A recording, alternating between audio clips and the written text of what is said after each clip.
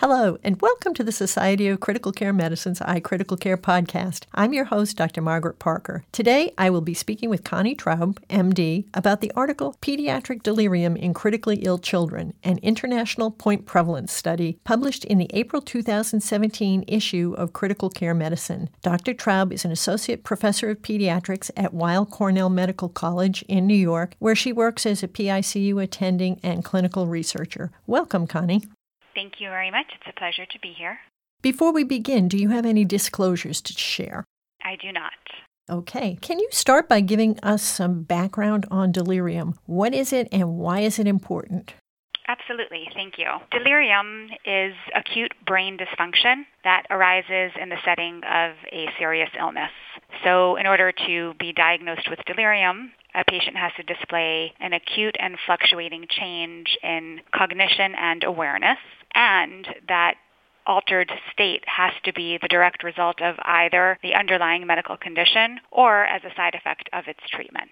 So it's kind of an acute, non-traumatic brain injury. Just as when one's really sick, it can affect their kidneys and their liver and their lungs. When one's really sick, it can affect their brain. And the behavioral manifestation of that brain dysfunction is what we call delirium. So what do we know about delirium in children? Well, what we know now is a lot more than we knew just a few years earlier. We know that it's a very frequent complication of pediatric critical illness. We know that there are identifiable risk factors. We can almost predict which children are at higher risk for developing delirium during their ICU stay. And significantly, we know that children who experience delirium do poorly. It is a pretty strong association between delirium and bad outcome, including mortality, but also increased length of time on mechanical ventilation and longer hospital length of stay.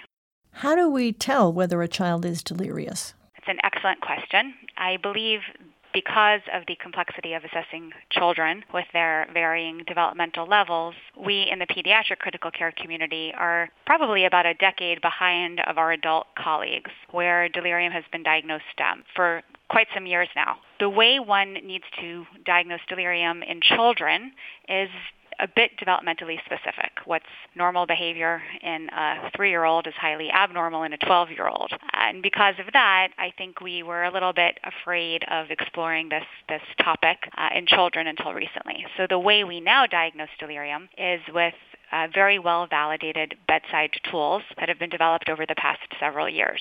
There's 2 different versions of tools that people are using. One is an interactive tool, and it's the Pediatric Confusion Assessment Method for the ICU. And there is a preschool version available as well for children 6 months to 5 years of age. The other is a more observational approach, and that's the Cornell assessment for pediatric delirium that was used in this study. And what these tools do is they allow the bedside provider, the person who's been observing and interacting with the child over the course of the day, to use objective measures to assess for this alteration in awareness and cognition, and diagnose delirium in real time at the bedside. And what about children who are developmentally delayed? Those children are notoriously difficult to assess.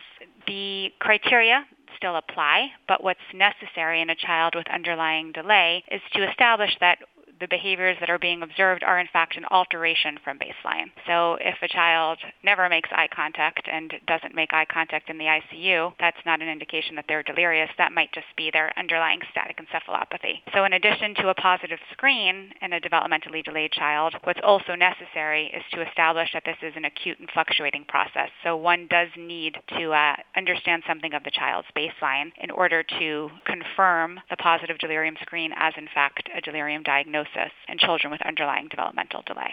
So tell us about your study. What led you to do this study? Well, we at Cornell had been studying delirium for several years. We have colleagues in Vanderbilt who have been doing the same. And we strongly suspected that this wasn't a local or a regional phenomenon. We were pretty confident that delirium was present in other units as well. And over the past several years, more and more pediatric intensivists have become aware and worried about this problem, and were reaching out to us for help in detecting and diagnosing it. And we thought that this would be a wonderful opportunity to do a kind of widespread surveillance for delirium, a point prevalence study for delirium in ICUs in different parts of North America and around the world on specific study days.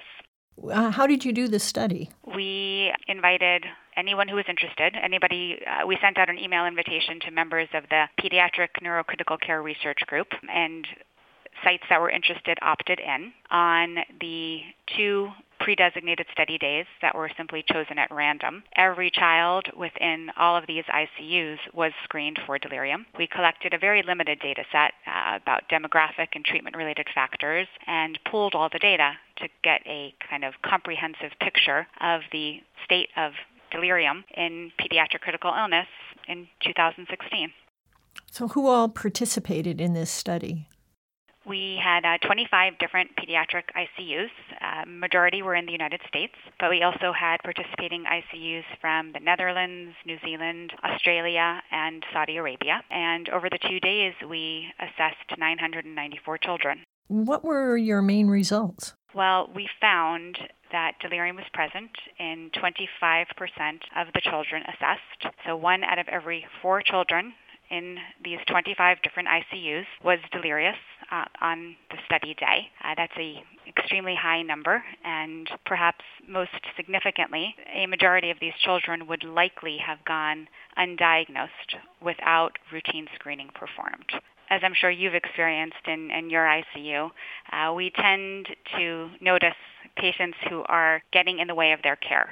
So a child who has an agitated form of delirium, who's difficult to sedate or interfering with their central line, will get our attention. Often we just mask that agitated behavior with more sedation, which potentiates the problem. But other times we'll recognize the delirium and address it. What we're not so good at recognizing is the far more common hypoactive delirium. The delirium that manifests with a withdrawn child who is less active than usual. And one really does require a high index of suspicion, a more routine screening approach in order to diagnose these children. And the reason it's important is because delirium in general, and hypoactive delirium in particular, is a strong marker for children at risk for poor outcome. So with what this study showed is that pretty much in ICUs across the country, 1 out of 4 children are delirious on any given day, and routine screening is necessary in order to detect these children in a timely manner. Were you able to determine how many had hypoactive as opposed to hyperactive delirium? So unfortunately, in this point prevalence study, we were not. We are able to determine delirium subtypes in longitudinal studies where children are followed over the course of days, but at this single point in time study, we were not able to determine delirium subtype. We've done a very extensive single center study here at Cornell where we have shown that the hypoactive form of delirium is the most common. 46% of delirious children are hypoactive. 45% have a mixed subtype where they vacillate between the two, and only 8% of delirious episodes are consistent with that hyperactive, agitated, easily recognized subtype. So in the large-scale point prevalence study, we don't have subtyping, but in single-center studies, both here and at other institutions, we do, which strongly suggests that the vast majority of delirium in children is either hypoactive or mixed rather than the easily recognized agitated version. Were you able to identify risk factors for delirium? We were. With so many subjects, we actually had enough statistical power to determine 2 different kinds of risk factors. The kind of demographic factors that aren't really adjustable, but also some modifiable factors related to our treatment approaches. What were the risk factors that you identified? So young children, particularly children under the age of 2, are at higher risk for developing delirium, as are children on mechanical ventilation, invasive mechanical ventilation, and those who require vasopressors, those who require pressure support. So mechanical ventilation and vasopressors are likely a function of severity of illness. So the youngest and sickest children are at higher risk for developing delirium while they're in the ICU. But more interestingly, we also found that our sedation practices, both pharmacologic and physical, are a huge player. In particular, in this point prevalence study, we found that opiates, benzodiazepines much more so than opiates, and use of restraints were associated with significantly higher delirium rates. I think perhaps the most important finding for me from this study was the association between delirium and hospital length of stay. What we were able to do was look at delirium rates by ICU day. So we looked at all the children who were in the ICU for only one day and looked at delirium prevalence in that subgroup, and then all who were there 2 days, and then all who were there 3 days. And we really found that for days 1 through 5, delirium prevalence rates varied little. It was about 20%. And that probably relates to those kind of unchangeable demographic illness-related factors. But then at around day 6, we saw a huge increase in delirium rates where it nearly doubled. It went from about 20% to about 38% in those who were in the ICU for 6 or more days. And this likely reflects an accumulation of those iatrogenic risk factors. These are the children who had been resilient to delirium earlier in their stay, who were now no longer able to tolerate the physical immobility, being stuck in bed, the sleep deprivation, the lack of sensory input, and most particularly the benzodiazepines. We saw this here in the Point Prevalence Study, and in kind of more nuanced longitudinal studies, this is being shown again and again, where there are specific prescribing practices and specific environmental factors in the ICU that take children at risk for delirium and increase their delirium rates and also increase the duration of their delirious episodes. What are the implications of your study for our current practice in the PICU?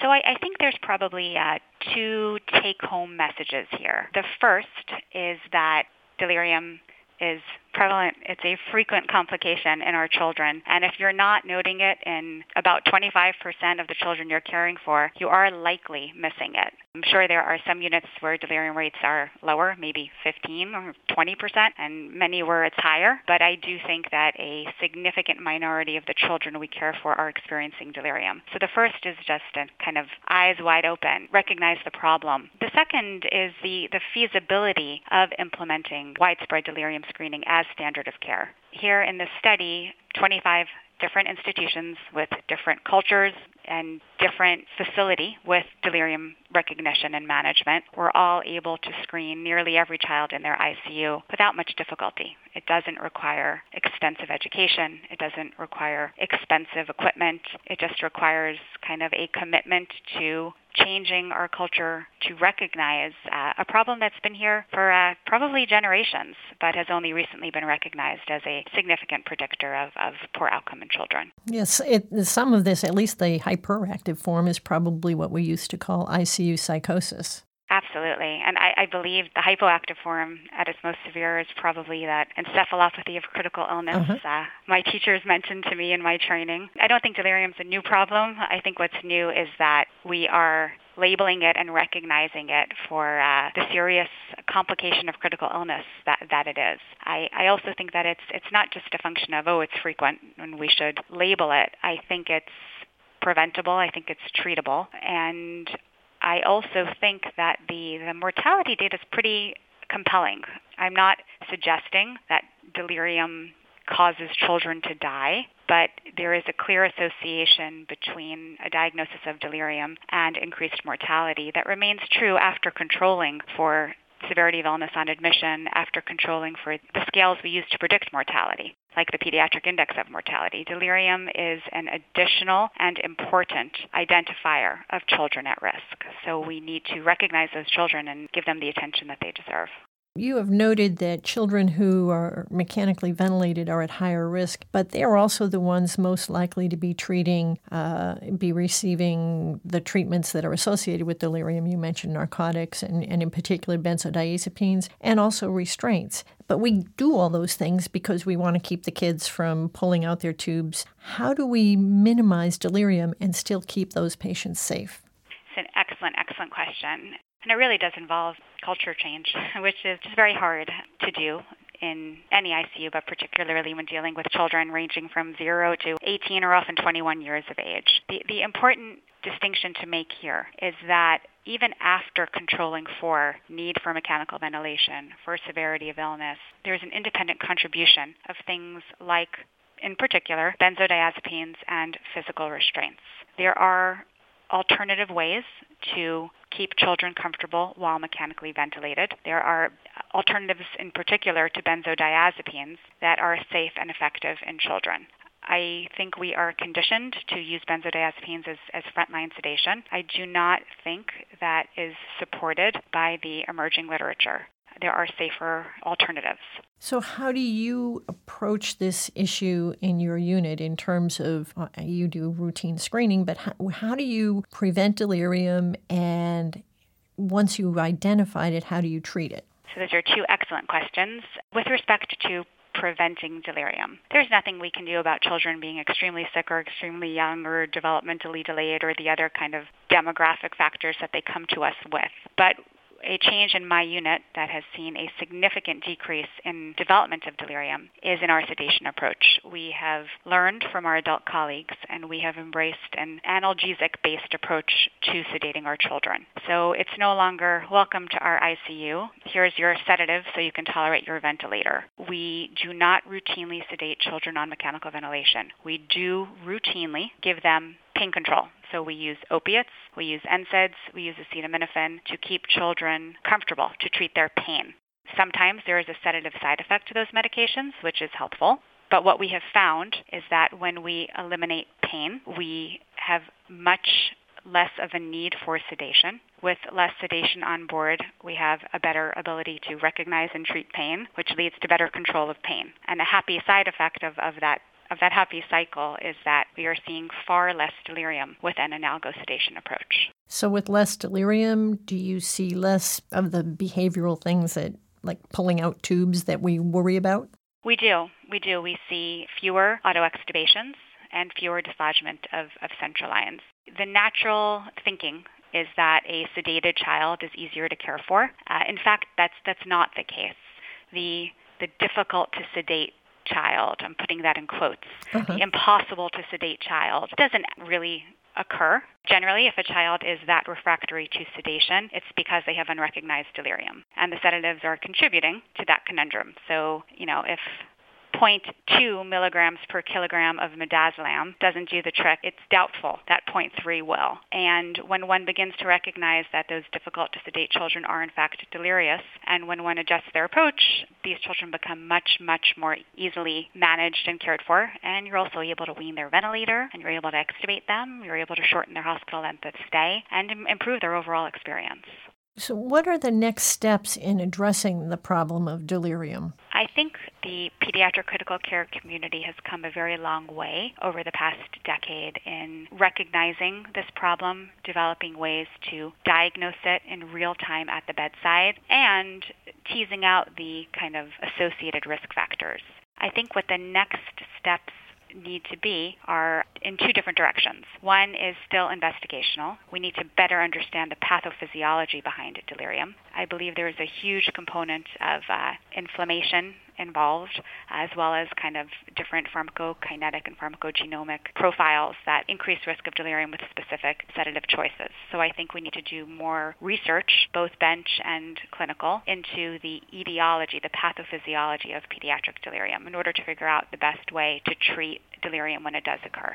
The other clinical research that needs to be done are prospective interventional studies. So rather than the observational studies we've been doing until now, trying out different sedation regimens to detect how they improve delirium rates and long-term outcomes. Delirium in adults has been linked to long-term cognitive impairment, post-traumatic stress symptoms. In the children, this has not yet been shown.